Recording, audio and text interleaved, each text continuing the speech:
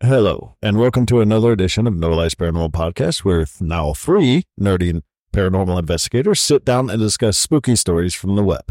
My name is Joe. I am the lead investigator. My name is Teresa, and I am the researcher. My name is Alex, and I am the equipment setter-upper, and as per usual, the Baba Yaga enthusiast. And Joe, welcome back. Yes, thank you. And I want to start out by saying thank you for everybody who reached out in my personal life and for people on here that have reached out to me to ask me how my dad is doing. He is doing great. Good. For road to recovery, he is doing a lot better. So thank you very much for everybody who reached out and asked about how my dad was doing. It meant a lot. So we deliberately did not say. We just wanted it to. See what I mean? Yeah. So yeah. No, but he's full road to recovery. It's back to his normal self. So it's Sucks. thank you guys for that. Appreciate it very much. But yes, I am back. Yeah. Good. I'm going to be honest. It felt weird with just two of us. Well, that's because that's how you guys talk every day. Exactly. It's just you and Teresa talking all the time to each other. So you guys just had. It's hard to do a round table with two people. Yeah, there's no round, really. It's no round. It's just a linear line, right? Timey-wimey. Love it. Oh, But yeah. Bless you. damn, that sucked. Okay. Right. So, any announcements, or did you get them all out while I was gone? With the sneeze, they all just blew out Sure. my nose. Yeah, actually. So, announcements. I'm going to go ahead and start announcing it now because it really is that important to me. Saturday, September 21st of this year from 8 a.m. to 5 p.m. is MadCon number 7, which is being held by and at Madison Seminary in Madison, Ohio. Very, very, very much would love to see just a bazillion people show up, and it's only $20 a person. Support the place. They're actually going to be cutting a humongous check, hopefully, if y'all can get their butts there, to the Cystic Fibrosis Foundation, which is pretty amazing. They're going to be doing that at 5 p.m. So it's basically all the proceeds from the day. A portion of that goes to the Cystic Fibrosis Foundation. So super, super excited for that. There is going to be a huge, huge number of amazing special guests that I am super excited for. We will get into that a little bit later, but I will just tell you that it is Kalani, the ghost hunter, who is that really cool dude with the curly black hair. Mm-hmm. Super dude. I have really enjoyed. PA. He did the destination or the. He was on Project Fear. Project Fear, not Destination Not Fear. that one. That's No, another one. We don't care about that. No, That's all. Destination Fear is Project Fear. Just Project Fear is YouTube. Destination Better Fear is now, exactly. network. Semantics. Exactly. Nevertheless, I believe PA is where he's from. Yeah. I'll look Did that up he- at some point. But They did the Oddfellows thing. yeah, that's right. He did do the Oddfellows building, which I love. So yeah, and he's also vlogging himself starting a gym regimen, which is pretty awesome. So dude, I should follow along because I'm fat. But sneak peek tie-in. They should really. Oddfellows. Pay attention. You're exactly. gonna hear more of that tonight. Oh, I love it. So there are also numerous other guests, but the ones who have got me super ridiculously excited is the foursome of Project Fear themselves. They will all be there. Alex and Connor and Chelsea and Dakota. I'll be there. Yes, you're right. I will be there. In the Project Fear, All right. Alex. Yes. 2 Alexes I'm sorry, in you one meant the building. other That Alex. might be frightening. You're a different project. Oh my God. Alexes, they're all the same. They're all a people handful. with A in their name, it stands for greatness, right? Is that it? Alexander the Great. I thought it stood for asshole. I really did too, actually. Same difference. Same difference. So we had to find out if the Project Fear Alex is great or an asshole. I feel like Ken has a lot of like teeth and carrots. I feel like you're probably How do correct. you, yeah, look, my name is Joe. I come from a lineage of a lot of Joes because it's the most overused name in the world. Not all of them are alike. More than anything, I'm ridiculously excited to meet Chelsea because I have watched her grow from, the originals all the way through to now they're having their own Destination Fear and then Project Fear. And she is just blossomed into an amazing ghost hunter. And that girl has got balls a solid rock. I'd love to work with them in some. I know. I love it, and I would too. So, oh gosh, I'm excited. I've done nothing for the past 2 weeks, so I'm down to work with anybody. Yeah, so here's me over here just fangirling on Tiny, but please stop by MadCon. I would really, really love to see you. Also, we love the fucking building. I love the building. I love the building's history. It's a great place. The owners are amazing, and they've got some big plans for the building. We need to build up fundage for them so that they can get, all the renovations that are needed. For the winter side? Heating would be phenomenal. Yes, I'm still cold from that. So don't go there during a blizzard of 24. Yes, I have icicles inside of my marrow. It's bad. I got icicles in my icicles. Yes, it's bad. But I'm ridiculously excited. I cannot wait.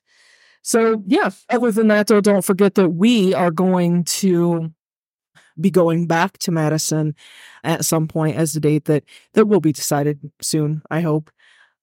It's and for them. It's for us. It's like a match people. Made in heaven. Yeah. That's only 8. We can still have a lot more room. Exactly.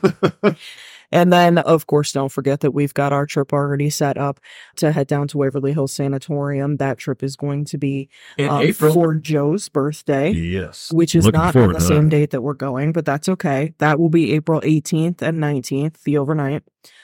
If you live in or around the Louisville area, we want to hear from you. What restaurant should I stop at before I go hunting? Or better yet, what better deal can you get me on a hotel? True. Or can I just crash on your sofa? No, maybe not. Just tell me the good restaurants to stop at. Yeah. And Joe and I are foodies. We're fat kids and skinny bodies. So I need dinner on the evening of the 18th. I need a good place for dinner. We're fat kids and skinny bodies. I have an inner fat kid that dances when he eats good food. So true. And then I need a beautiful breakfast spot for the morning of the 19th, please. All I want is blueberry waffles. I mean, you're going to smell those. That's why I said it. Last time is a... that's why I brought it up. Consolation. Oh, I can't wait. And I'm going to tell you all about that at some point, but not today. Today, we are focusing on the next state in our wonderful United of the States. Our neighbors. Our neighbors, that's right. Pennsylvania. Pennsylvania. The home of that team over East. Right. The Steelers. It's fine. It's fine. I saw 2 blank stares. I went too deep inside. This is also kind of where a lot of television paranormal hunting stuff got started with the whole crew from Penn State. Oh, yeah. Penn State Paranormal. What was that? Yeah. Paranormal State. Paranormal State, yep. Heather Teddy, shout out. Yeah. Does good work with Katrina Weidman. Who also was part of that team, which she was actually. You need to look again, my dear. She was their cult expert. You better be right, or we're going to get called all the way the fuck out. She was their cult expert. Hey, listen, calling all the way the fuck out. Incorrect. I cannot wait until we get a YouTube channel or a Patreon or something like this to where people can see this other than me. I will absolutely promise you are incorrect. And now you should just stop. I'll bet you quite literally anything on earth that you want to 10 years of this stuff. All right. So the Transatlantic might be back on for my birthday because she's going to owe me a bet win here. So, listeners. She's fact time checking right now. Viewers, listeners. Who is the occult specialist in Paranormal State? Promise you it's not Katrina Weidman. Katrina Weidman, born March 2nd, 1983, is an American paranormal investigator who began her career appearing on the A&E series Paranormal State from 2007 to 2011. Go fuck it. Was she the occult specialist? She was. No, she wasn't. Yes, she was. And I'd like to welcome you to No Lights Paranormal Trivia Night. This is... I wish you guys could see this right now. Shit. I'll do a play-by-play on this. I wish that you guys could see this right now because both of them are meticulously typing away on a computer trying to solve. We do 100% need to get into Pennsylvania. This is actually more entertaining than the Taylor Swift Bowl. Taylor Swift Bowl, you're right. It was not the Super Bowl. Was Heather Taddy? No, it was a dark-haired girl who had long hair. No, it's not. Trust me. Katrina Weidman, you're my paranormal crush. It was not you, okay? It wasn't. Please, Katrina, could you just email us nolightsparanormal@gmail.com and let him know that he's being stupid. So are we doing a podcast or is this So you want to tell your story first since you're back? I'm going to go last because I got a lot to talk about on mine. So. Oh, okay. Well, that makes sense. I mean, I guess I could tell mine first, but all right, I was just going to let that play out. So. Elfie, out the way. Elfie? Mm-hmm. Elfie. Oh, you're right. That really skinny little girl. She was a sweetheart. And the occult specialist. Yeah, you owe me Trans-Allegheny. No, I do not owe you Trans-Allegheny. You are wrong. Did I misconstrue when she said, I bet you anything? I am fucking Switzerland. Switzerland has fucking beers, all right? Switzerland also has some really good ones. So it was literally like, I bet you anything. Trainee. To be honest with you, both of you were talking at the same time. I didn't hear shit. It's fine. Colonel State, we love you. That was fun. All right, so let's get into the stories, shall we? Uh-huh. Because apparently I'm the track keeper here. What was my favorite, by the way? I did like that guy. He was cool. He was their tech guy, right? Yeah. Tech nerd. We get along. Shut up, Joe. All right. You get it all out? And now on with the podcast. You get it all out, guys? Maybe. I've been trying really hard to get this going for a few minutes now. So good. Wait till she's talking to yell and interrupt her during her. Right. All right. So this story's a little bit different. I kind of chose this one because my dad kind of drove through Pennsylvania a lot when he was trucking and heard a lot of stories. He saw a lot of things there. So it was kind of like made me a little bit interested a little bit. Now, are you talking like ghosts or cryptids or? All. Really? Yes. So upon looking it up, and I actually have I'm not going to use his name, but I actually do have a witness that experienced something in the PA wilds. And anybody that has driven through PA knows that it's full of trees and cities pop up out of nowhere. 3/4 of it is the wilds. Yeah. Yeah. So I wanted to just say in there, this witness, although will go unnamed, this is actually a credible person who was he's a former cop. Yeah. So he was a police officer in the state of PA. Yes. So he's a very credible witness. Yes. But the story that I'm actually doing is kind of like a roundabout of all things. The guy who actually wrote it, his name is Lou Bernard, which I hope I'm pronouncing that correctly. So I apologize if I didn't.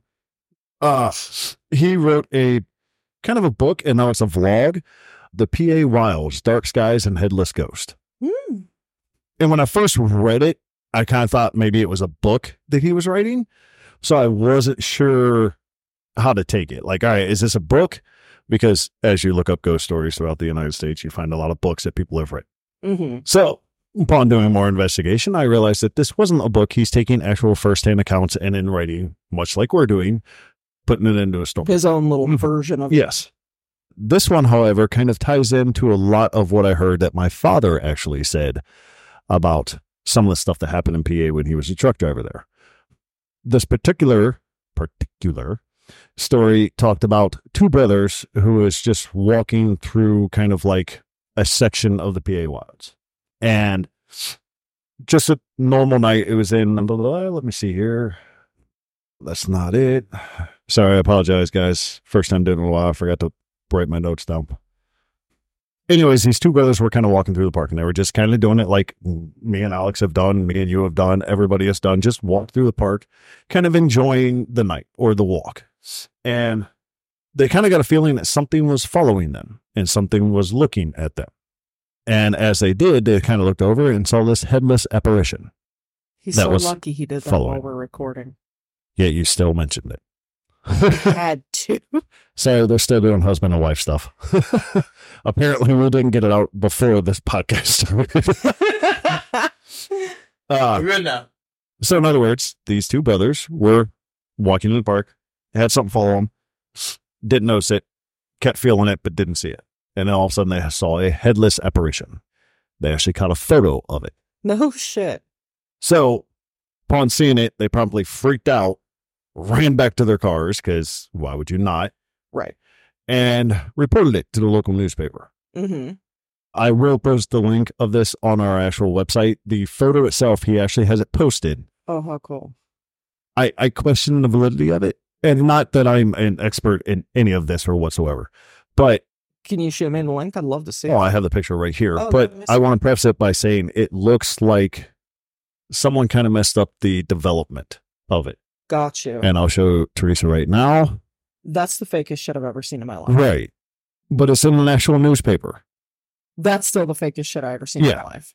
So whether or not it's true, I don't know. But multiple people have went there and said that they also saw this headless ghost. Wow. So, and it kind of follows people around, and just whether it's looking for its head or the original headless horseman, who knows? But looking into the story, and as I looked up the PA Wilds and the parks and everything they have there, there's a litany of stuff that you can find of ghost stories, cryptids, weird animals, weird dog men running around. You're talking the state in its entirety. Yes. Okay. Pennsylvania's not all right in the wilds. You got some issues going on in your woods, guys. Kind of And there's a lot of them. Yeah. Now, that was just one story from that. And like I said, I'll post a link on our Facebook page so you guys can actually read it itself. The guy actually does a pretty good job of explaining it and writing it down and actually going into the stories that he gets firsthand account of. Sure. He's upon, I guess, recent times, orbs have made a reappearance, and he talks about those, that they're different color orbs. So maybe Ken would get into it.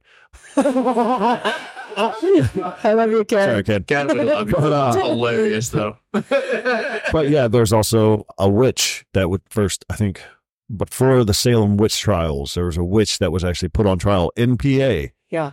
And I was going to do that. And I decided against it because I actually looked up the trial and it was kind of like, oh yeah, she got tried as a witch. And everybody's like, she's not a witch. And that was the end. And that was the end. Yeah, there was no other supernatural stuff about it. We should send the color chart. Right. But yeah, apparently did some orbs change colors, and it could be UFOs, it could be this. So there's a lot of stuff going on in the PA. I change my mood all the time. Now, however, you're a constant mood ring. Now, however, the story I am going to actually talk about is about a cryptid. As my father was trucking, sometimes I go with him in the truck and we go down to Pennsylvania, and I just be there for camaraderie and be someone there in the truck with him. And there was a lot of people that I met that my dad met on his travels. And one of them, there was a lot of cops because my dad's a very personable person. He'll literally talk to anybody. Yeah, this is awesome. Noted. So even in the house we live in now, the cops stop by and talk to my dad.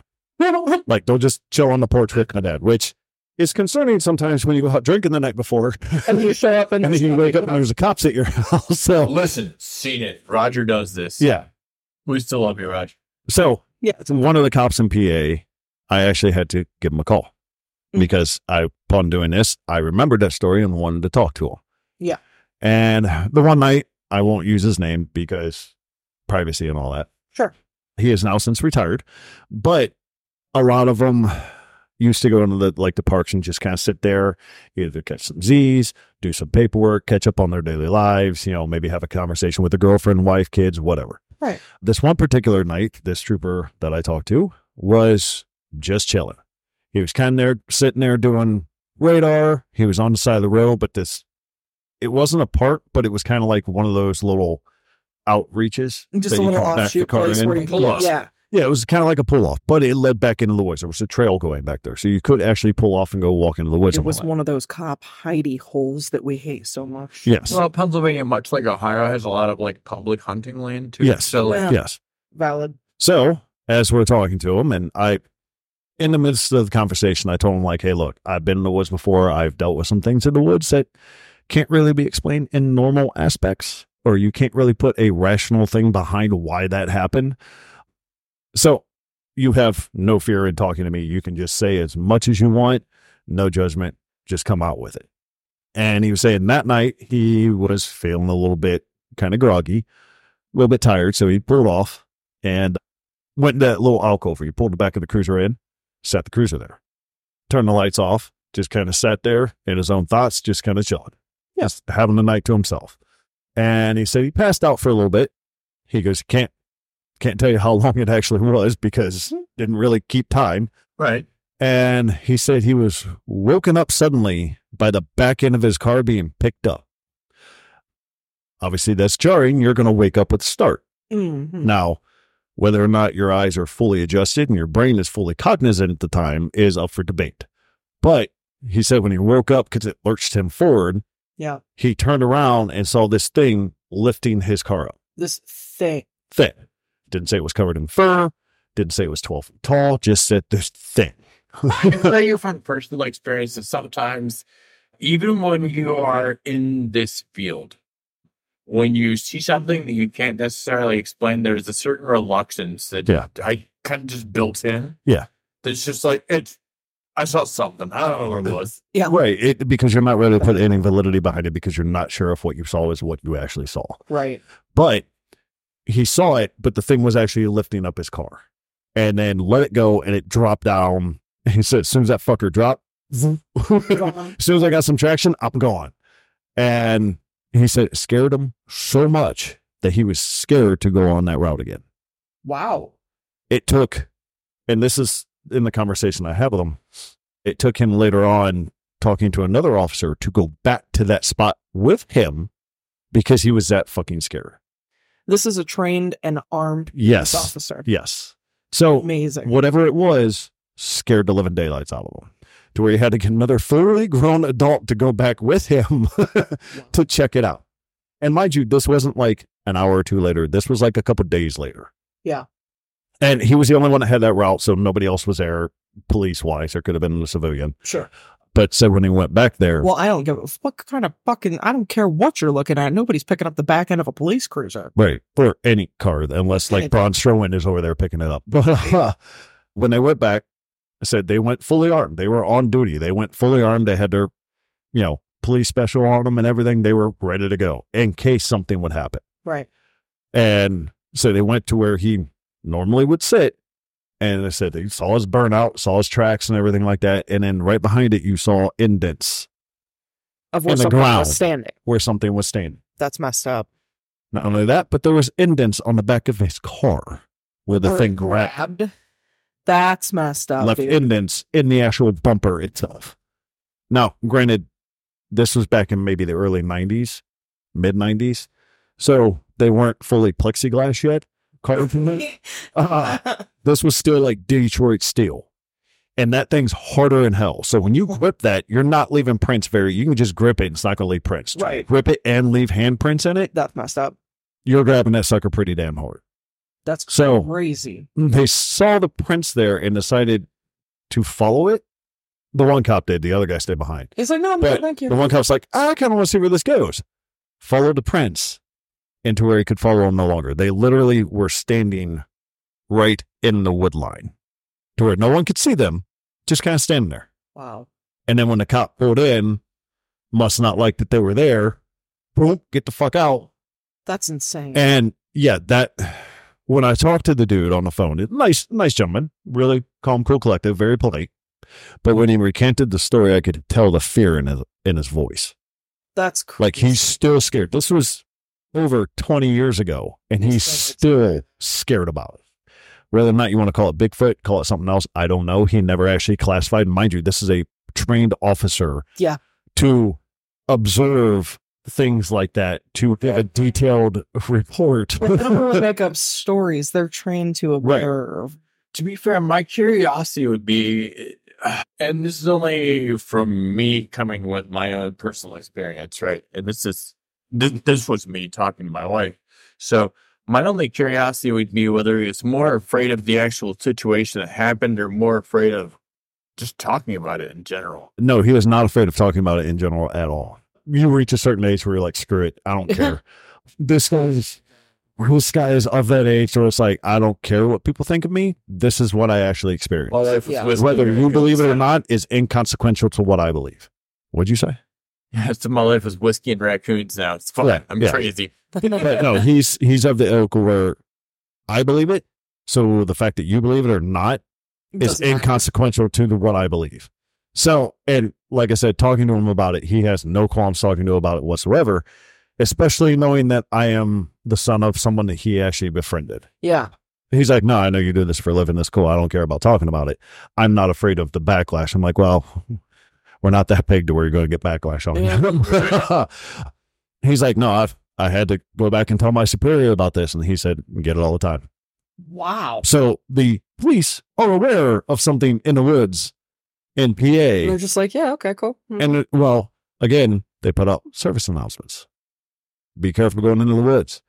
They never really say what, and that's just not in PA. That could be anywhere. Be careful in the woods. That's internal police shit, not our shit. Yeah. That's insane. Let's talk about Ken for a second. Revolving around the same topic. Let's talk about Ken for a second and how many reports came in regarding weird shit in the valley. Yeah. Oh, valid. And how many of those came from cops and not normal people? Right. True. They see this stuff all the time. That's why I was like, this is a credible witness. This is something to talk about because these guys are legit. That's difficult for me. And whether or not what you feel about the police force is what you feel, Yeah. but it's still a credible witness. It's someone that isn't just going to lie to get notoriety because their life is built to not have notoriety. Yeah, it's a person who's a trained professional, and Right. no matter how you look Right. at I it. mean, at some point, it comes down to who you trust, right? I mean, Right. it's either you trust a cop telling a story, whether or not they act right or wrong is a completely separate subject. Right. But it's either you trust a cop telling a story or, oh, well, please and Velveeta were just drunk because they don't know what they're They were drunk in the second fiscal So quarter. who do you trust when they tell you something? Right. And not only that, but he actually did talk to me about a lot of the other reports that the police officers had to their superiors down there. And listen, the PA wilds are exactly that. They are wild. Because if you think about it, credible food source, water, places to hide. True. It's a, It's all there. pardon the expression, hunting ground for just things that don't want to be seen. I mean, the irony is how much of the U.S. is actually wild that we just don't pay attention to, right? Oh, those, I guarantee you, for any of you that played Zelda, you'll know exactly what I'm talking about when I say this. When you look at the map and you can hit this one button and it shows you where you journeyed. Yeah. If we did that in the world, I guarantee you there's spots in the United States that no one's ever been to. I mean, it's funny, right? Because we have friends that are like, we talk about the valley and they're like, oh, that's just the backside of Akron, right? And they're talking about just crazy people in Akron. I was like, you realize that there's certain places that I can go in the valley, you never see me again. Right. Ever. Yeah, just Right. gone. I can disappear and become folklore at that point. Right. Yeah. But no, it's, and we even saw this house when we went down to PA for that concert. We saw nothing but woods and woods. And all of a sudden it was like someone dropped the inkling of water on the city and it popped up in a split second. Right. So The difference between the Trans-Allegheny National Forest in Pittsburgh is roughly 3/4 of a mile total. Like you are in dense fucking forest. So All of a sudden you're like, oh, well, who put these buildings here? Hey, look at the Pittsburgh. yeah, the point of my story is, and I know in every podcast I talk about buildings or planes or whatever, but this one was just like, it's the entirety of the PA wildlife. Yeah. It's a huge state full of trees. Like you're going to have a lot of weird stuff happen there. And this one was a story from a credible witness in my eyes that actually lived it. And mind you, he never did once say it was a Bigfoot. Yeah. He wasn't ready to classify it as that He yet. just said And he actually did say, he goes, I'm not really a believer in Bigfoot. He goes, but something was big enough to pick up my car. And that car wasn't light. And I kind of felt sorry for the dude because I've been in that situation before when you get rocked out of sleep. It's like, No matter if you're a trained professional or not, you're going to panic. right. So that, good. To be fair, I have seen shit to this day where, like, I think about it in my head and I'm like, no, there's no way I'm saying that shit out loud. That sounds fucking absurd. Right. See, I don't care. I'll still say it because the truth needs to be out there. The thing. Alternatively, I lived in Scotland for 3 years. All right? Right. It's a different world over there. Well, yeah, that's why they call it the other side. But, So when I say I've seen some weird shit that I'm just like, Yeah. I'm like, no, that sounds absurd. Like, Yeah. I lived in the UK. It's But- weird over there. all right, just no, throw that out there, name drop that. Yeah. But no, it's like when I was looking at PA, yes, there's a lot of stuff there, but the actual forest to me struck out the most because one, I love nature, and two, I love going into the woods. And I don't necessarily know if I'd go into the woods in PA. We would. You know we would. It's called suspense, man. Let it happen. I've heard of so many stories, and not I mean, I'm not even talking like specifically looking for hauntings or cryptid stories, but just people who, oh, my folks or my grandparents had a cabin up in the woods in PA. Yeah. Just normal everyday people who are like, yeah, fuck that. We don't go there. Trans-Allegheny Forest is a real thing. Yeah. And that's where I was meaning earlier when I talked about the police putting out statements to people like, hey, don't go to the woods after dark.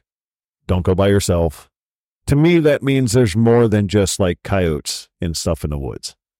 Because probably that's what I'm saying. If they would, you've seen a police report like that before. It's like, hey, there's a large pack of coyotes in here. Be careful going to the woods after dark. To where this one's like, don't go in the woods after dark. Just stay away. They don't tell you why. They're just telling you don't do it. Yeah. So to me, that strikes out a lot more than them putting out like, hey, there's a large pack of coyotes. Be careful out there. Well, I mean, if they're saying just don't after dark, I just don't. Then just in this place, this place, and this place. Well, we say that, but full well we would. But trying to build suspense, you ruined that. Listen, I'm the only one that can call Joe out. All right, Joe and I like to go to the woods and just get fucking lost, like lost on purpose. I don't know if we necessarily like to get lost. It just kind of happens. And then you find a field that you've been in 101 times. You don't remember that you were there. Will you ever find that red tree in again? Oh, yeah. I would love to. You're the only one that actually gets lost up there, man.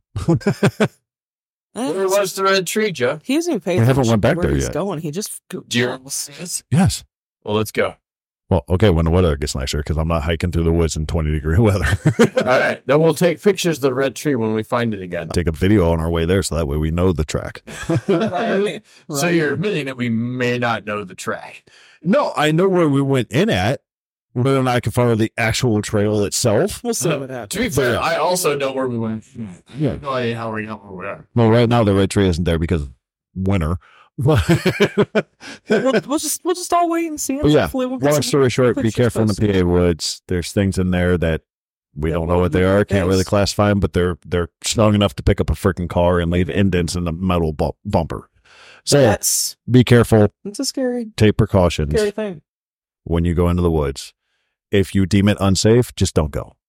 So, If you're one of those people who your spidey sense tingles and you just don't listen to it, dude, run. That's on you, bro. yeah. Darwinism. That goes with, red flags too. Yeah, that's my story for this week. So I love it. It's a good one.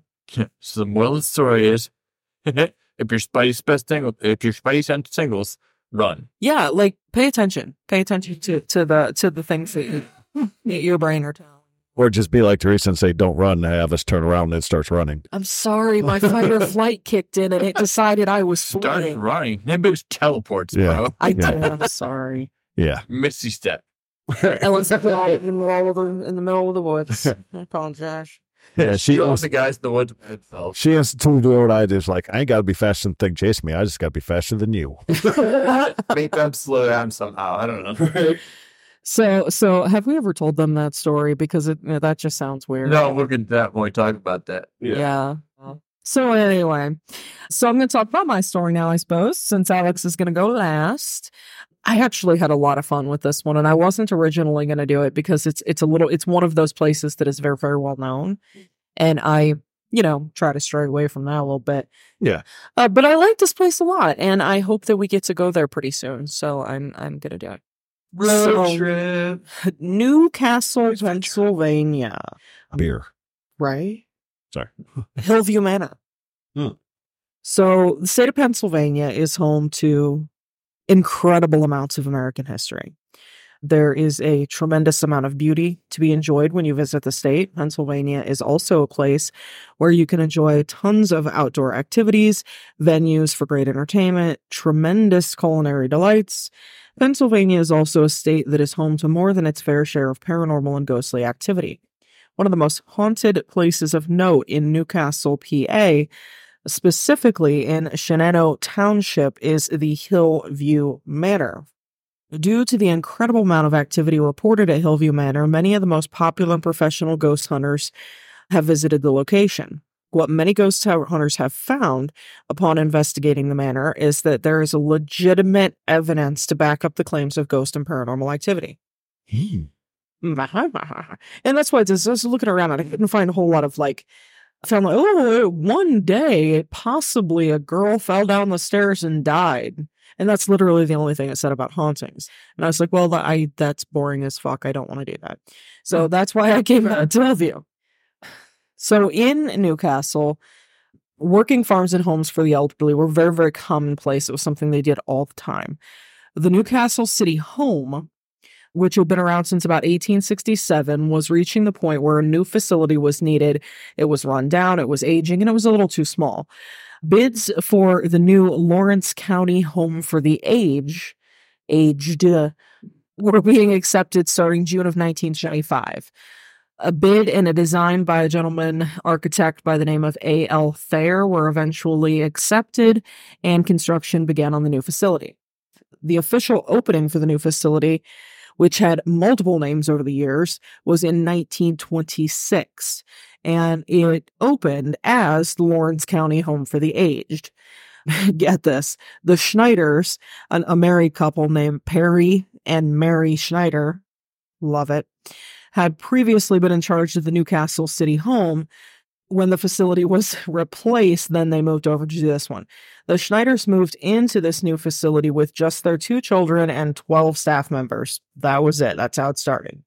The new facility featured 3 main sections. There were 2 wings. The 2-story west wing is where the men were housed. The 2-story east wing is where women were housed. And then the center section was a 3-story section that had kitchen, laundry facilities, barber, a hospital, the morgue was in the basement. There was private residences for nurses, and then, of course, a private residence for the superintendent and his family. The facility originally opened with the ability to house 110 patients or residents or whatever you want to call them. In that day, it was actually inmates. They called them inmates. Place also had a bomb shelter, a working farm, and a small cemetery. When the doors first opened, originally 20 residents moved in. They were typically people that had mental illnesses, homeless, or elderly people that had no family to speak of. Most of the residents were adults, and it was actually very rare for a young person to live there, but one of the first residents was actually a young boy. According to news reports from the time, the residents of Hillview Manor, as it would become to call in the 1970s, were, again, referred to as inmates, not patients, not residents. And nobody really knows why, because it was not any sort of a prison facility. People were not like, you didn't have to stay there. You could leave anytime you wanted. So, I don't know. Up until 1944, the Schneiders ran Hillview Manor as is. That year, they decided, the welfare officials actually decided that since the Schneiders were, well into their 70s, that they were no longer basically competent to run the facility on their own. So they basically were forced into retirement, but they were allowed to stay at the facility with pensions. Eventually, about 3 months or so after that, they were asked to just vacate Hillview altogether. So the new superintendent of the facility was a man named Mance Hogue. There was a lot of conversions in the late 60s. They put in a skilled nursing center. At one point, Director Clarence Covert was the man in charge of the facility. He remained in place until 1973. He resigned due to a lack of county support. The following year, additional remodeling was done to allow for 30 more residents. And the facility actually stayed open until 2004. So during the Depression era, it actually housed, there were unfortunately a lot of people who were selling their children during the Great Depression because they couldn't afford to feed them. That's why they call it the Great Depression. Right. So a lot of homeless children lived there as well. Yeah. And it was still basically like a poor farm at that time. Some interesting stuff. But anyway, just like you had in any sort of facility of its day, there was a lot of serious overcrowding, shortages of proper, all kinds of things, whether it be medication or care or staff to help take care of people. The facility ran very much like every other nasty place Yeah. in those days. I mean, I think that people probably had good intentions, but you know how that goes. Right. So between 1926 and 2004, literally maybe 100,000 people called that place home. In some cases, the facility, of course, was the very last home. The number of residents who passed away is somewhere in the 10,000 range, but they don't have all of the names or all of the records for that. Large percentage of them were actually buried in the Hillview Cemetery, which was on the property. The graves are completely unmarked even to this day. Like, they know that this is where the cemetery boundaries are, but they have no idea. There's no headstones, nothing like that. Yeah, many of these individuals, they say, actually didn't even have any records on file with the government, so they basically didn't exist. So, with that said, there's a little bit of folklore. So, Sylvan Heights Golf Course actually is a pretty, I guess you'd want to call it like ritzy. Sylvan, like the Bay language? Just like that, yes. Is sort of a ritzy sort of place. And it's just this big, beautiful golf course that sits directly behind Hillview now, present day. That actually was the farmland that was used to grow all the crops to feed everybody who lived there. Yeah. A little bit about the hauntings, and this is where we have fun. So, of course, when you mention Hillview Manor, avid ghost hunters are either going to recount their stories or, tell you about something they heard from somebody else. So, 3 respectable groups of paranormal investigators, I guess we'll call them, in the paranormal field. Close enough. Have actually visited there. So, Ghost Hunters, TAPS, Atlantic Paranormal Society, they have been there. Ghost Lab has been there, which is a little bit lesser known. I know who they are, but look them up. They're cool. And then, of course, Ghost Adventures has been there. Pause, because that means a 4th group has been there. Because Destination Fear. Destination Fear went there just recently. You're right. Toured Jones in last Project Fear. I think they went there under Project Fear, not Nope, they were Destination Destination Fear. Were they? Okay, cool. I think it was either the 2nd or 3rd season on... Our fun friends went there. There you go. So, when Ghost Adventures went, they actually walked away with what I would consider a pretty hefty amount of air quotes, evidence. Yeah. Because, some people we believe and some we don't.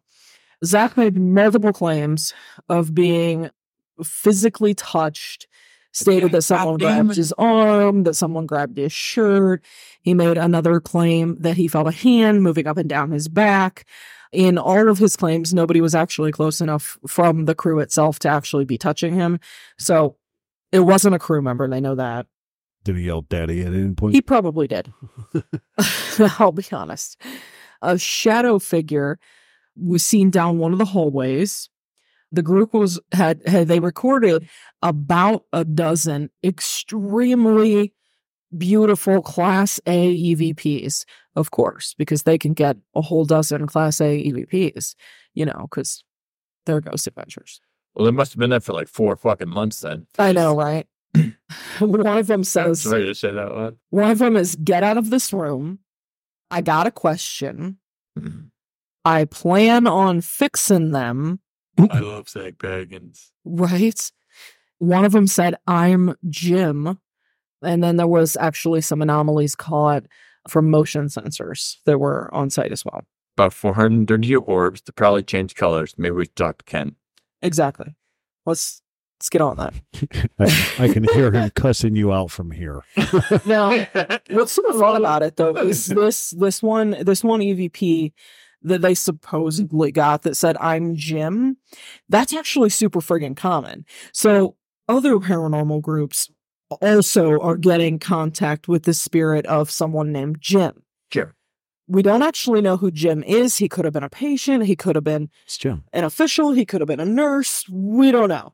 But Jim lived on the property. They believe that he was someone who passed on the property.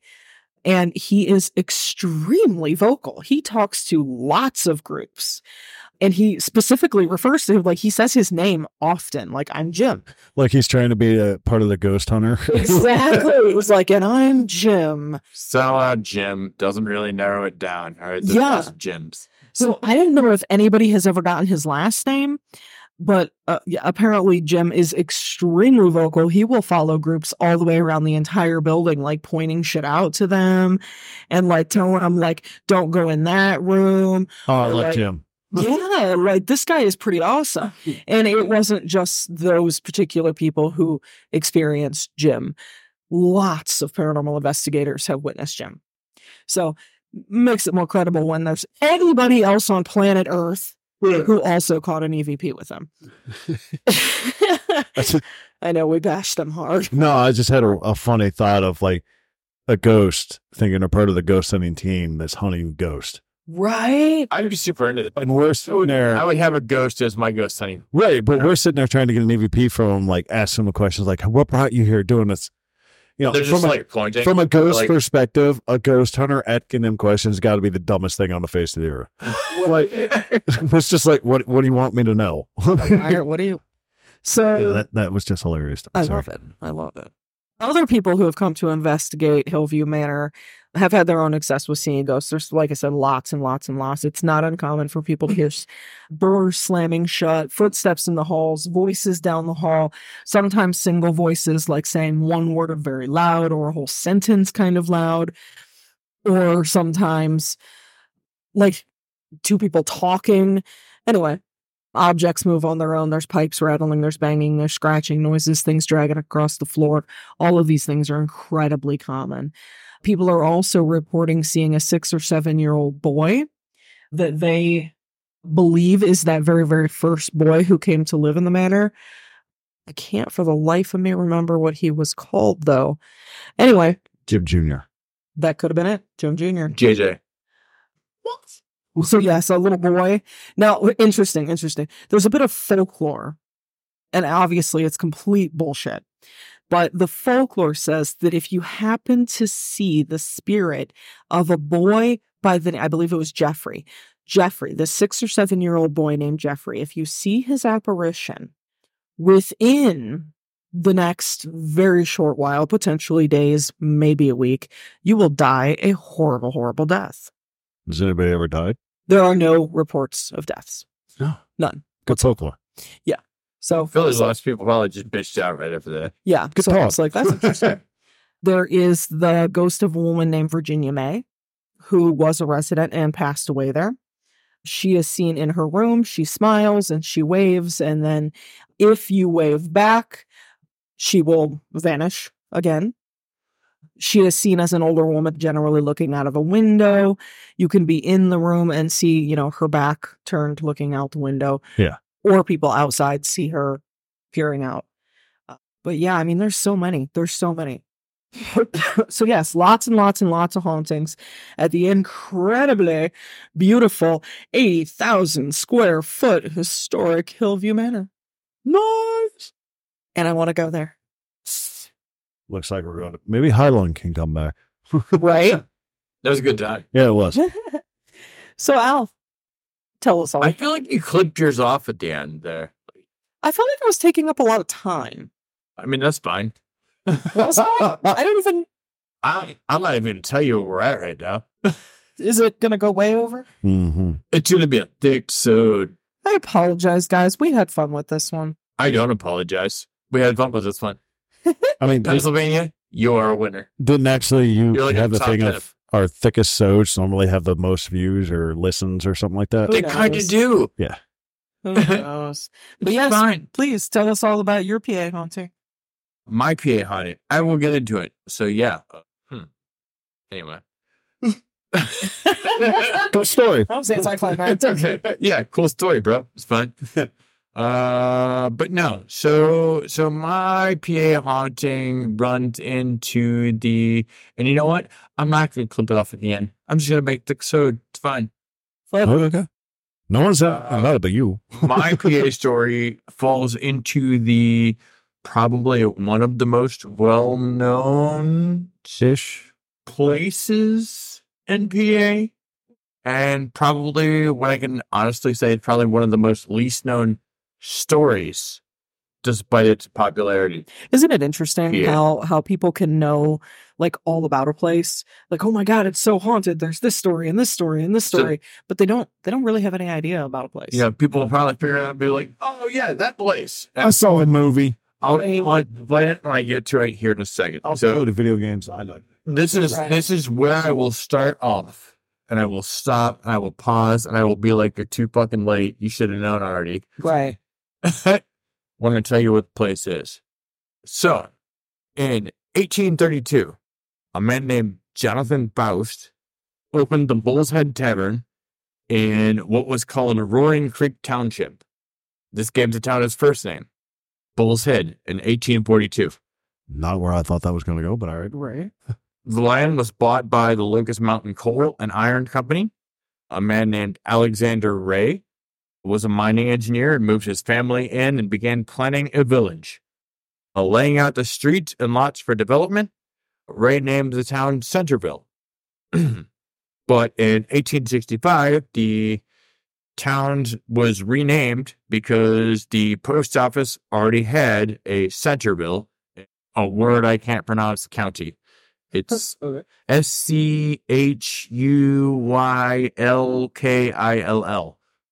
Okay. Yeah, you pronounce it. I'm out. Yeah. Therefore, because the U.S. Post Office already had a Centerville in PA, by the way, guys, you're too late. In 1865, it was changed to Centralia, PA. Uh-huh. So, as you can imagine, everybody's like, oh, yeah, at this point. The Silent Hill place. No, it's where they make citronella candles. Right. And I feel like a lot of people probably don't know the story of Centralia, PA. So I will go ahead and tell a little bit of the history of Centralia, which, yes, is the Silent Hill town. The floor is yours. The first two mines in Centralia opened up in 1856. That would be the Locust Run mine and Coal Ridge mine. Afterward came the Hazeldale Colliery mine in 1860. Then the Centralia mine in 1862, and finally the Continental mine in 1863. Centralia was incorporated as a borough in 1866. Its principal employer was the anthracite coal mine industry. Alexander Ray was the town's founder. He was murdered in a horse and buggy by members of the Molly Maguires on October 17th of 1868. That's a pretty famous old gang. During a trip between Centralia and Mount Carmel. The three men were eventually convicted of his death and were hanged in the county seat of Bloomsburg on March 25th of 1878. Now, for those of you that are unfamiliar, despite my wife calling out as a fairly famous gang, because it kind of was, the Molly Maguires were an English 19th century secret society that were active in Liverpool, Ireland, and parts of the eastern United States. Best known for their activism among Irish American and Irish immigrant coal workers in Pennsylvania. So, that being said, there were several other murders and incidents of arson that took place during the violence, as Centralia was a hotbed of the Molly Maguires activity during the 1860s to organizing mine workers as a union in order to improve the wages and the working conditions.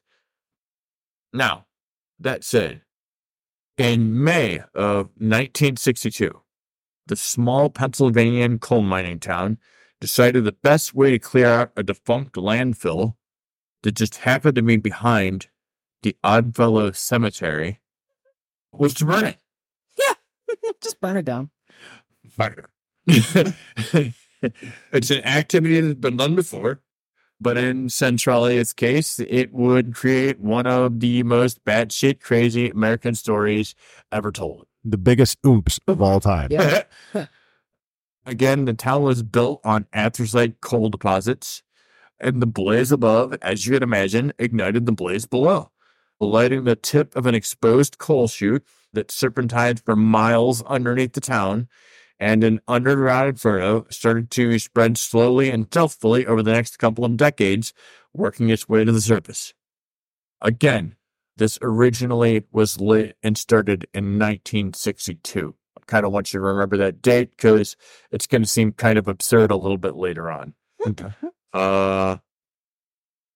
Centralians alerted the state government about the fire, but found themselves completely disregarded. Ironically, the fire could have been almost completely extinguished months after it was set, but dispatched state officials on the scene decided that taking Labor Day weekend off was more important than finishing what they started. So the fire was allowed to spread. Now, this is what's going to start to sound absurd when I mentioned that this fire was ignited in 1962. By 1976, a temperature of 746 degrees was recorded in a woman's backyard behind the swimming pool. Vegetable gardens were cooking in the soil, and some residents claimed their basements were so warm that they didn't use the hot water's heater to warm their bathwater. That's fucked up. Can I get a hot tub? In 1979, a local gas station owner, John Coddington, inserted a dipstick into one of the underground tanks to check its fuel levels and was shocked to find the temperature read 180 degrees. Oh my goodness. Ooh. That's a recipe for disaster. We're closed for the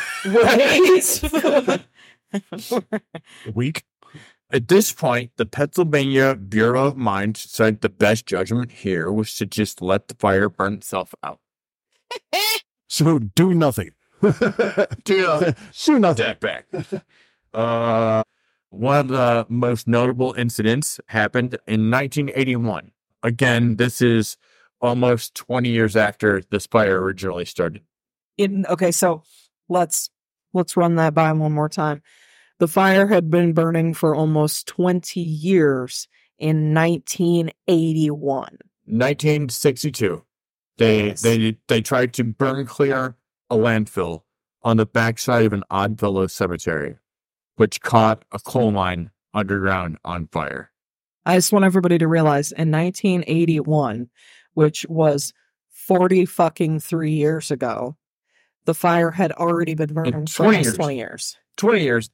19. Let's be fair. 19, not 20. Let's give them a little bit of credit. Not really. You're well bored. Right. In 1981, a fiery sinkhole opened up and attempted to swallow a 12-year-old Todd Dabrowski in his grandmother's backyard. That won't give you nightmares. Right. He was immediately deluged by hot, slippery mud and scorched by heat that was later measured at 350 degrees. Oh, okay. So that's like a warm swimming pool. He tried to gain his footing frantically and clambered up around for anything that he could use to pull himself up while breathing in large amounts of carbon monoxide and gases that come out of a coal mine when it's smoking. Right. But was futile. Eventually, he was able to stabilize himself by grabbing a hold of a tree root and then started screaming for help. His cousin, 14-year-old Eric Wolfgang, heard his terror shrieks and pulled him out. It was determined the levels of carbon monoxide and toxic vapors in the sinkhole would have been enough to kill Todd within minutes had he not been pulled out. Good Lord. The incident, at that point, as much as you can call anything viral in 1981, went viral. Right. All right. Clearly, Stay away back then. Stay away from fiery holes. Right. At this point, the Pennsylvania government, which had been muting the coal fire and resulting anxieties since it began, had no choice but to face it. Centralia suddenly found itself in the gravity of a nationwide chitter-chatter, and the now irrefutable revelation of subterranean calamity hurt a lot of Centralia's good day. I say good day. I say good day. Right? The ground began collapsing unpredictable and devoured swaths of the ground above. Hunters would start coming out of the woods with broken ankles. Sometimes deer carcasses would be spotted sticking out of the hole vertically with steam billowing out around it. Face down, ass up. That's really smart. God damn it, Joe. You miss me. In which they had either clearly starved to death or suffocated from the fumes. Pets 2 were victims. A group of kids playing on a backyard swing set witnessed the grim death of their neighbor's cat when the grass around it suddenly turned brown and it dropped into a sinkhole. Jesus. Listen, nobody likes cats anyway. It's fine. Hey. I'm allergic. I love not like cats. That's it. So poisonous gases began to billow into cellars and the local school. Some Centralians began developing a bad hacking cough that was compared to black lung. Others were constantly falling asleep in their homes because the carbon monoxide levels were getting so high. Damn. It was getting so bad, the state pushed people to install carbon monoxide detectors in their homes, but some weren't even buying canaries to do the job because the detectors weren't. Some were even buying canaries to do the job because the detectors weren't working. Jesus. So, to be fair, I think we kind of covered this when we did Kentucky. There was a period of time where the mining companies would use canaries to tell you whether or not the air was too toxic for you to breathe. Yeah, because the very, very first thing that's going to happen when you take a canary in there is it's going to die. Poor things. Yeah, they're actually ridiculously sensitive to like low oxygen levels or toxins in the air. Absolutely. Fair. I'm done. Yeah, it's dead. It's time to leave. Clumsy attempts to extinguish the fire, including boring ventilation holes down into underground chutes, made the fire burn more violently. Oops. See, that where the term adding fuel to the fire came from? Right. Yeah. Yeah, what happens when you give oxygen to a fire? It gets hotter and burns higher. Whatever. That's brilliant. It's just brilliant. Stuff some oxygen on it. Another proposed resolution was to dig a gigantic trench around the town, which would have cost millions of dollars and wasn't guaranteed to work. It's like D&D. So D&D players starting to come up with a plan. Right? My fellow D&D nerds, you know what we're talking about, right? Another proposed resolution, which would have cost millions of dollars and wasn't guaranteed to even work. It became evident the fire wasn't going to burn itself out anytime soon because of the amazing amount of interconnected underground coal veins in the region that were all vulnerable. Eventually, the government just decided that it would be easier to evacuate the town and inaugurate it into the club of elite communities like Times Beach and Pritchell that were just evacuated. Yeah, we'll see. We'll see where it goes from there. At first, they made the exodus voluntary because they figured that no one wanted to live in a raging hellfire that was apparently deadly as the surface of Saturn. And offered relocation buyouts. But the buyout prices were little more than pathetic because of the catch-22 the town had become. The houses that are above a raging coal fire just apparently don't have much market value. Here's 25 cents. And as a result, the percentage was taken off the price, which was well below that which was needed to move to another town or purchase a new home.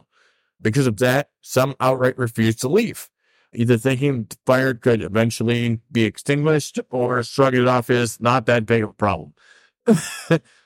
Some miners felt like they were being treated condescendingly when it came to the government officials, and scientists came to town to discuss the situation, so they stayed out of spite. Fuck you, Stan. Listen.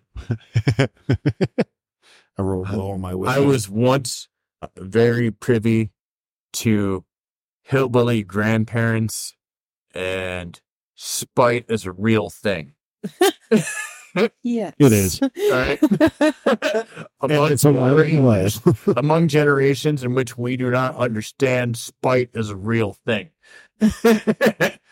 Shit. That spite is alive and well. Right. The homes and businesses of those who did not accept deals were then demolished. The homes and businesses of those who did accept the deals were then demolished so that they couldn't change their mind and come back. But the emptying was slow. And I just want to throw out another data at you. Again, please take into careful consideration that this started in 1962. All right. So where did I go here? But the emptying was slow, and by 1986, the government was getting impatient. So now we're a quarter of a century past when the fire started. Right. So they turned to good old-fashioned eminent domain. Yeah, right. Which made the remaining leery locals invent the usual conspiracy theories like how the government was greedily only after the coal stocks below the town. Seriously, Centralia had so much wealth of stuff that the Molly McGuires, again, as mentioned, considered them very important enough to be thugs back in the 1800s when mining was appearing on the site. And speaking of conspiracy theories, others declared that Pennsylvania was consequently trying to erase the town. They removed the town's zip code completely. It will effectively erase its The town does not have a zip code. Yeah. The county and the surrounding areas does have a zip code, but to this day, the town does not have a zip code. And its name. So what happened though is they removed the zip code and the name from the municipal building. Okay. Which was one of the few holdout structures that was left. I'm gonna move there and become mayor. Let's see here. So, anyway, clearly, lots of shit happened here. What I can tell you was that eminent domain was actually invoked not until 1993, by which point only 63 residents officially remained. They became squatters in the houses they had owned for decades. Even so, that did not put an end to this town, and it still had a council and a mayor and paid its bills. And over the next 2 decades, residents fought hard to stay there legally. Now, again, we're going to remember the first date that I said. Yeah. 1962. In the year 2013, the remaining residents, which was then somewhere in the neighborhood of between 7 and 11 residents, won a settlement against the state. Each was awarded $349,500 and ownerships of their properties until they died, at which point Pennsylvania will seize the land and finally demolish what structures remain. Yes, sir. Well, I mean, you're talking 11 years ago. What's there now? To the best of my knowledge, there are still roughly 5 to 7 families that live there. Yeah. I ain't got to go to school because there is no school. There's no school. I mean, Good learning.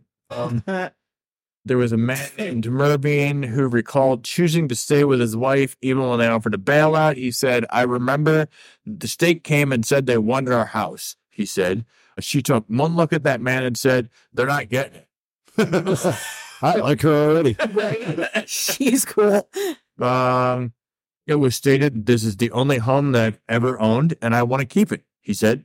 He died in 2010, at the age of 93, still illegally squatting in his childhood home. It was the last remaining building on that 3-block long stretch of houses. That's amazing. So some of those people, they were just that age. Yeah. Like, they're not going to leave the only thing that they have in this world. Because that's fucked up. A squatter in his childhood home. Yeah. Squatter. That's childhood home. how the way the world works. I mean, I get it, but I don't get it. We want to get you out, so we'll do any way possible. And that's just... barring killing you, because that just makes us... I mean, I do understand, though, that the place became ridiculously toxic. Like, it's probably not a good idea to marry it. Be there. But... So what I will say, and this is the other part that I will say about Centralia. So first what I'm going to do is I'm going to read 2 emails that were emailed into a news article at offroaders.com.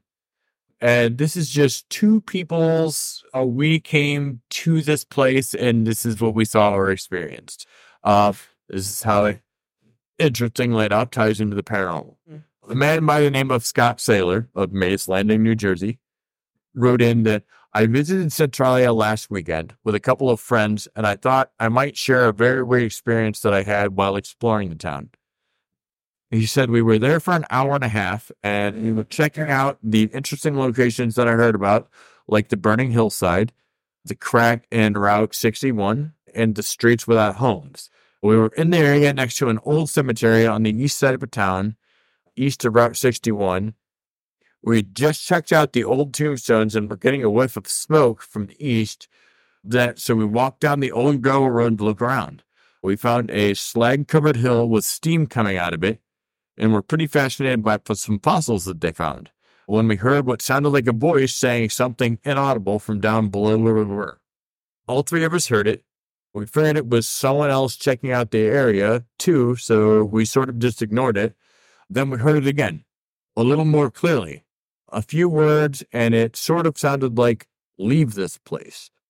At that moment, the hill we were standing on started to steam more than a few moments before, and it really stunk like rotten eggs, sulfur, I guess. Well, it sort of spooked us, so we figured we better head back to the car. As we were walking back in the area of the cemetery, the Oddfellows Cemetery, we heard it again, not the same words and not clear, but something like, why did you do that? What was even weirder was that it wasn't like someone was yelling it out of the bushes. It was quiet and kind of closer, and we couldn't figure out which direction it was coming from. It just sounded like somebody was talking to another person next to us. Yeah. It's the government pumping that in to get people out of there. Or the residents doing it. Who knows? Yeah. Why'd you do that? So Jim and his girlfriend Lori also emailed this place in the fall of 1999.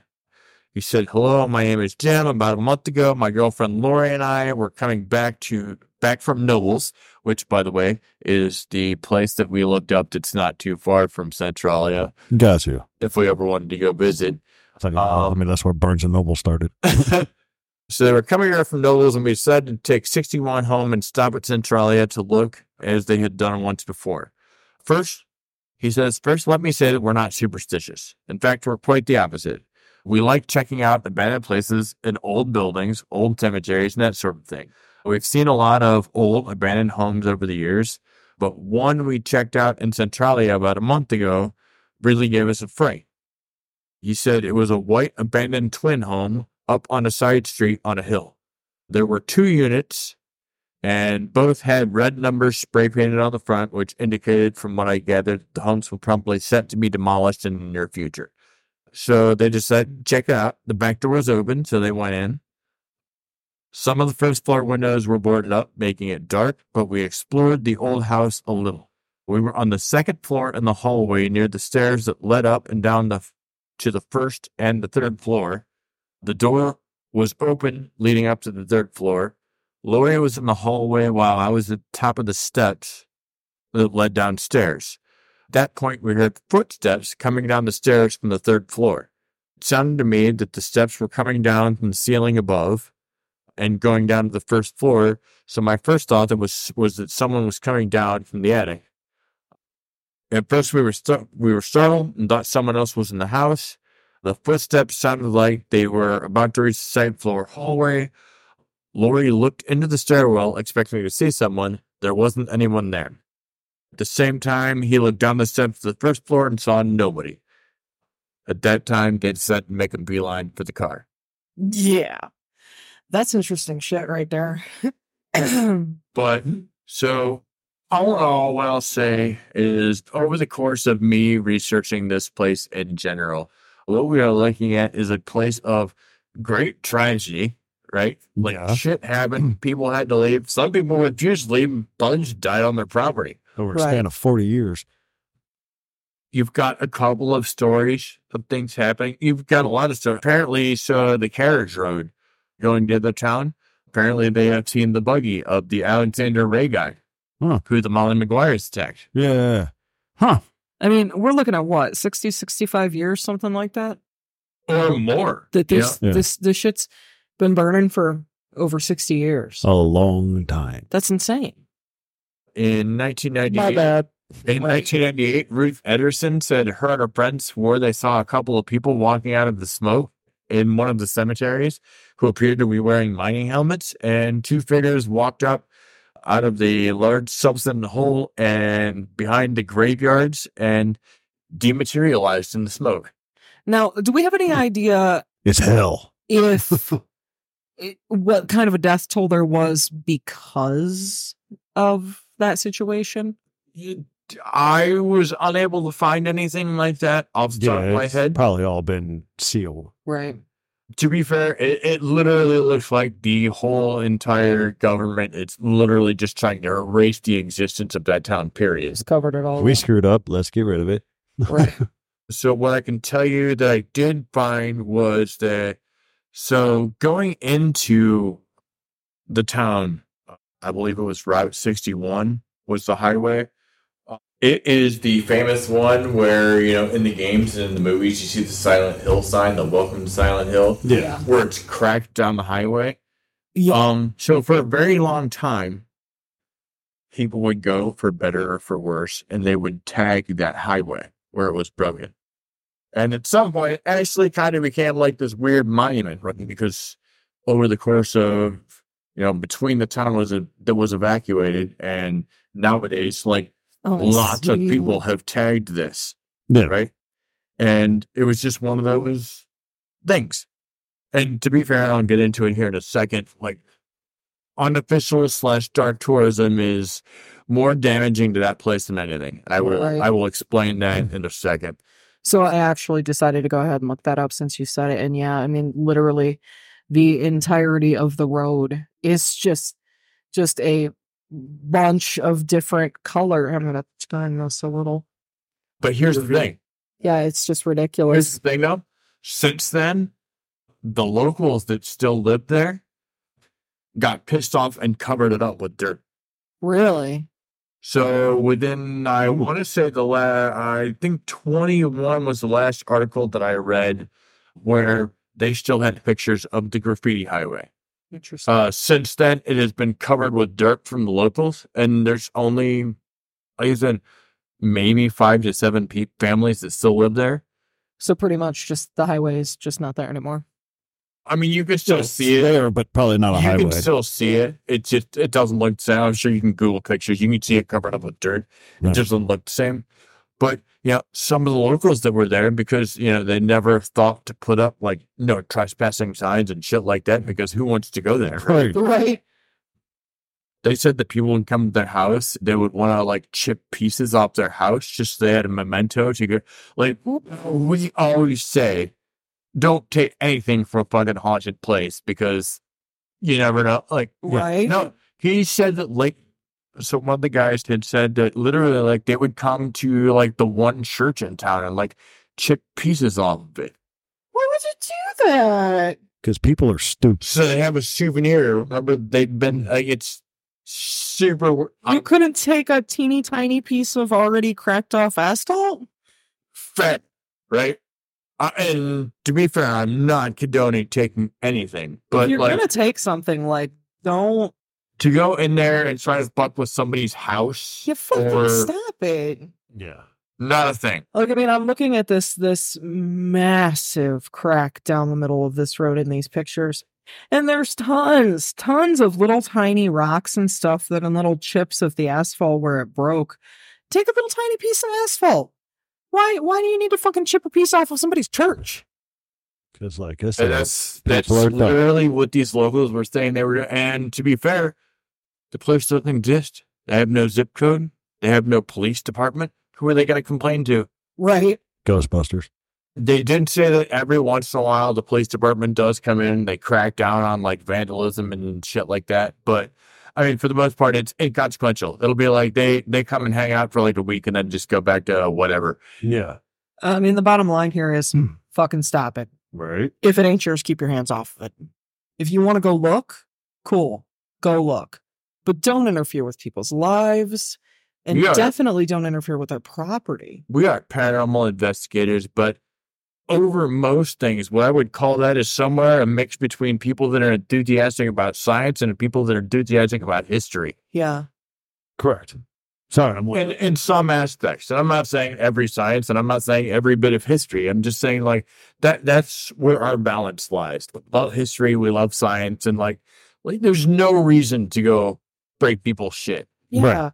Right. Well, that's humans being humans are dumb. That's just disgusting. But yeah, I mean, she nailed it. That literally disgusts me.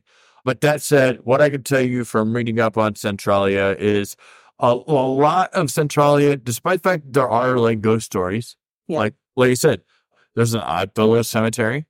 That's where the fire started. They have watched people come and dematerialize in the mist in the cemetery. That's pretty awesome. People have heard footsteps around different abandoned places in town. Not that I recommend that you go check out abandoned places in Centralia, because most of the houses have already been torn down. Right. The ones that are still standing probably belong to the 4 or 5 families that still fucking live there. Yeah, so leave them alone. Leave them alone. That people just want to live their lives. Yeah, because I'm looking up now. The only pictures I see are of the road. That's it. Yeah, I didn't find any pictures of the housing or anything either. But yeah, so we get minor little ghost stories, and that's super cool. And don't get me wrong, I'd be super interested in like checking the place out. But like, I'm also one of those people that's super respectable about stuff like that. And I'm not going to go like just trotting over people's yard and this and that. You don't go in people's yards. You don't enter people's property. You certainly don't chip off pieces of treat it like property. you would treat your own stuff. And if that's how you treat your shit, you suck. But what I mean is Centralia, PA, and what I've found in my research is basically the equivalent of like Helltown in Ohio. And it's us being from right up the road. It's past Helltown. Yeah, us being right up the road, we are very familiar with Helltown, Ohio. Or also called Boston Township, which is actually just a little fucking plain podunk town in Ohio. Yeah. All right? Not to say there's nothing there. We've got investigated Lonesome Lock, which is right up the way from Boston. It's technically in Helltown. One thing, but it's an exaggerated story that I noticed when I drove through quote unquote Helltown on Monday was it is just the most beautiful, quaint little town you ever wanted to be in. Oh, yeah. The streets are clean. The houses and yards are kept. Well, it's a beautiful little place. I mean, it's a very good reminder of like 1860 when a town only had 10, 15, 20 cars in it. And it's just 4 or 5 business buildings. Like, hey, there's the little corner store, but here's the church. There's a pop shop. Yes. That's what person they use. That's a library, too. A cute little quaint library. It's basically just like a big Wonder Mouse. But to be fair, I mean, we love Valley. We love Boston. We love Helltown. I love with Boston. It's a beautiful place. And they do have some good restaurants, which I highly recommend. It's just a lot more story than it is actual place, right? Yes. So don't get me wrong. You can go to Centralia today, and going on the right day, and if you find one of the mine shafts that points to the open area, you will see, mine gases coming out of it. And if you take a little oxygen monitor with you, it'll tell you don't breathe that shit. But that said, or do it. Centralia is also in a valley. So anytime it gets foggy, all that fog settles into the valley of Centralia. Yep. So they're like, you know what? All those touristy pictures that you see that looks like Silent Hill and there's this massive bog coming through the forest, they're like, yeah, that's because we're in a valley. That's literally just fog. Yeah. Like this happens. The smoke is there. Don't get me wrong. It's not like it's not a threat. Right. Because especially, so like we live in Tennessee. Yeah. Right. So when you have underground coal mines, there always is the threat where if some of that burns out or there's empty space, there's the threat of sinkholes. Absolutely. Yeah. Like we've across backyards that were not far from ours that literally just had like 20-foot holes that just into the dirt. Yeah. Extremely, extremely real danger there. And they can open up at any time. Yeah. So like, it's not like the threat's not real. It's not like this stuff doesn't really happen. There really is smoke that comes out of the ground sometimes. It's just, it's not Hollywood. Right. Right. Yeah, there's no man coming after you. But I just thought people deserved to know kind of the story of Centralia and what actually happened there. No. I mean, it is very, very interesting. Yeah, it's an interesting story. I could totally see how they made a horror movie out of that. But yeah. I do feel bad for the people who still live there, though. Like, that's their home. I don't feel bad. It's their home. Yeah, but they chose to stay there. They have that right. I think what tied me to it was the fact they're not the ones that started the fire. We didn't start the fire. Well, that's why they stood there. Like, shut up now, Billy Joel. I know. She can't. I think what kind of attracted me to that place is A, I was a big fan of Silent Hill back in the day, like the games, whatever. B, there was a split second when we first were like, hey, we're doing Centralia or we're doing Pennsylvania next week, where I'm like, I wonder what we're going to do in Pennsylvania. I was like, oh. Then I saw it and I was like, I'm retarded for overlooking that. True. But a big part of what tied me to Centralia, especially after I started researching it, was because it felt so close to home. Because it felt so much like Helltown when I... Right. Even though you hate that term. But yeah. I do hate it. Yeah. Yeah. But I say it out loud because a lot of people that are listening to this probably have heard it. Yeah. They've probably heard of Helltown, but not heard of it referred to as Helltown is still Township. If you want a good time, go to Boston Township on the peninsula. Eat one of the mom and pop's breakfast places. And enjoy the absolutely amazing scenery of 300,000 acres of national forest. Take a walk down the locks and see But yeah, Get chased out by it's the not town. what you think it is. But it's still a good time. Don't get me wrong. We've gone and learned some lot. We've gotten evidence to learn some lot. It's haunted. All right. Oh, for sure. For sure it's haunted. But it's not Helltown. It's not Hollywood haunted. Right. It's not that scary. That's it. That's my story.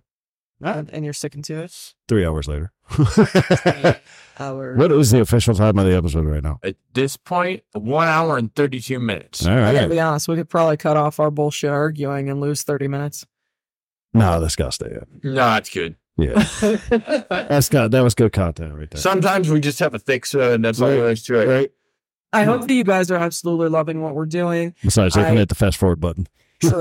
Yeah, settle down and don't act like you're trying to end the podcast. We got ending announcements and how they can get a hold of us. And I have to pull up the information on what we're doing. Place we're doing next week. So, yeah, settle down and just end it like you normally end it. Well, actually, what I was totally about to say was that we do seriously hope that you guys are enjoying the content that we're putting out. And of course, please don't forget that we still want to hear your content. So send us your haunted stories. It makes us happy. I am still working on getting a secondary podcast going, but I need your guys' help for it because I have an idea. What I'd like to do, I had an idea. Woo! No one said a word. It's okay. I said it myself. So what I would like to do is take your guys' stories and other folks as well and turn these stories into basically like first or third person stories and read them. Like a play. Very much so, yeah. Okay. So, I mean, I'm not wanting to rip off like Scary Interesting or anything like that. I want to do like ghost stories and cryptid stories. I love them, by the way. Scary Interesting. You should totally watch because they're awesome. Yeah. Anyway, send me your stories. Tell me your stories. Text me. Where could they send your stories to? They can send it to No Lights Paranormal at gmail.com. See that little segue there? Or Dun, dun, dun. they can message us on Facebook at No Lights Paranormal. And don't forget that all of our really cool content is on the No Lights Paranormal Network page, which is like secondary to the main page. So join that, hang out with us. That's where we post all of our real good shit. I think I'm going to have Sarah listen to this one. She's PA proud. Who's Sarah? Depew? Tones now. My boss. One of them. Andrew. You know Andrew? Oh, yeah. She's the Andrew for the PA reading. Ah, got you. I don't know any of those people. I'm cool with it. Yeah. Sorry, we went Bosses. shop talk there. We went Amazon. We went shop talk. You can always tell an Amazon worker because we work in acronyms. It's true. So. It's true. All right. Give me a second. I'm looking. All right. Don't rush me. I was clearing my throat. Let me clear my throat. All right, we both just broke into song. That was amazing. So yeah. Anyway, though, the point that I was getting at is I really want to get the second thing going on because, I mean, for starters, it just gives us something really interesting to talk about, which I love. All right. So yeah, send me your haunted stories, or you know what? If you're just a really good storyteller and you want to make up a story, do that too, and send it to me. You could come on and read it. That's what we give you that for. That's all. Do you want to read your own story? Because I'll totally let you do that too. Yeah, be a podcaster. Come on, guys, join us. It's awesome. We have a lot of fun hanging out with you guys. I mean, it's like a regular every other day for me, but Right. Get to hang out with you guys all the time. You know, I have to say though, when you're a paranormal investigator to the point where you like speak it out loud and you tell people, hey, this is something that I do in person, you get lots Subverted. of great stories. Like people are always wanting to like, oh, let me tell you about this and this and this. And I love that so much. The problem is over the years, there have been so many of them that I didn't write down. So I have to ask again, please send me your stories. Cause I forget. yeah, I forget. This is where I really want the audience to participate. You know, I want to make this your guys' podcast. And at this point, we can even have our own channel of just fun stuff. All right. So you know what? I'm going to give you an extra special little thing here. All right. This is an extra submit your story to me. In the last 7 days, we have had a number of downloads, most from the U.S. Mm-hmm. We have downloads in 3 countries in the last week. The U.S., the second most is in Russia, and then we have one in Germany. Guten Tag. So this is what I'll say. You Russian cats seem to like us now, and that's cool. We love you too. We love everybody. 3 downloads. We love us. Yeah, but yeah. 3 is good too. That's just in this week. Being a douche. So don't I actually had some interesting ideas about going completely international after we do the States and talking about like folklore and cryptids and in other countries. What? Did you not let me finish? Was that exactly what you were going to say? I wasn't done yet. Well, that's why I was talking about Russia. Maybe they can tell us their stories. All right, well, here's the problem. I wasn't done telling my stories, so that you could tell them to tell their stories. Got you. So Russia. Every week. Right. You seem to love it. You're super into it. No Lights Paranormal at gmail.com. I want a story from Russia. Some Russian stories. I want a story from Russia that's not the Dietlov Pass. Right. Yeah, not that. I'm tired of hearing that one. I trust me, I've watched more videos on that than probably most Russians have. They're like, you Americans are idiots. You're watching the same thing. I mean, I want a good Russian horror story. I want a good Russian ghost story. Something amazing. Give me something juicy. Send it to me. What's your guys' most haunted place in any specific city? Just pick one. Maybe it's the hometown that you're in. The bar.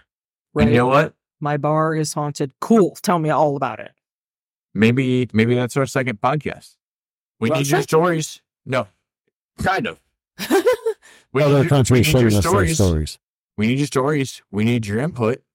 But maybe it's No Lights International. That's exactly what I'm saying. I want to share a story. Maybe it's that ghost story from every country. I love it. Which is kind of how the podcast originally started. We just happened to go into states because that was, That was a thought. Our podcast wiggle wobbled. It grew. And I am having a blast doing the states because I am having a blast learning about the different states. Right. But also, kind of just wanted more of a campfire discussion. Right. I need an adventure. But yeah, I totally want to hear. And folks from Russia, please, yes, just like folks, I don't care where you're from. Send me your stories. I want to hear them. Yeah. So we got Russia, Germany, Thailand, India. We've got Germany. I know you're going to lie. Come on, bro. Yeah, right. Germany, you've got stories. Germany, I know you've got stories. Right. My just for those who don't know, my maiden name is actually Hausch, which is a German name. My great-grandparents came here right before the Depression on a ship heading to Ellis Island, and my grandfather was actually born in international waters, which is how he became a U.S. citizen. Because it doesn't matter where you're from. If you're in international waters, then you automatically become a citizen of the place where you're going. So that's how my grandfather became a U.S. citizen, which is how my family got here. I'm throwing an offer to the people here. So we have just passed the 1,000 listener mark. Woo-hoo! We have more than 1,000 listeners now. And in celebration of that, what I will tell you is the first person to submit their story that we can share, I will send you a No Lights Paranormal hoodie. That's very rare. We have the t-shirts. I will get one made. I will get you a No Lights Paranormal hoodie. You tell me your size. I will send it to you. That's it. They're extremely rare at this point, guys. Extremely. And to be fair, if you'd like, we'll sign it. It'll literally be the first No Lights Paranormal hoodie. We don't even have one yet. Yeah. We have t-shirts. I was just going to go with extremely rare. That made it more valuable. But all right. I'm telling them whoever submits the Extremely story. rare is the facts, though, because they literally do not yet exist. Yeah. I'm telling them whoever sends me the first story will have the first No Lights hoodie before even the team has Yeah, the hoodie. I won't even have one before you. So Yeah. that's pretty awesome. And I like hoodies. Right. All right. So yeah, definitely send us your stories and get in on a contest. So, No Lights Paranormal on Facebook.com, No Lights Paranormal at gmail.com. I'm fine. I can talk. No Lights Para on X, which I absolutely love, by the way. And I recently took us into the realm of LinkedIn, and we've got a couple of hundred connections on LinkedIn. So that is another interesting way that you can get a hold of us if it is easier for you. Go to LinkedIn, find No Lights Paranormal, and go ahead and follow me, and you can actually private message me and send me stories right there as well. Like, subscribe, and follow. Exactly. Like, subscribe, and follow. And I finally got an episode up on our YouTube channel as well, which is No Lights Ghosts. And more to come on that. That's just starting. So, yeah. Mm-hmm. So anyway, what I will say is next week we have Alabama because nobody asked and I didn't share yet. So next week our state is Alabama. Again, as you guys are aware, we are getting in touch with our certain people to find out when the end of the month roundtable is going to be. So we will skip a state at that point and come back to them following the roundtable. Other than that, Pennsylvania, we loved you. I really did have a great time looking up my story in Pennsylvania. So I So actually. I don't want to. I don't want to understate that. Like Yeah, I don't wanna Pennsylvania, underplay it. good stories, fantastic. We love you. We love the Baba Yaga. Peace out and good night, No Lights friends. Wait, what'd you say? Don't fuck with the Baba Yaga? No, he said.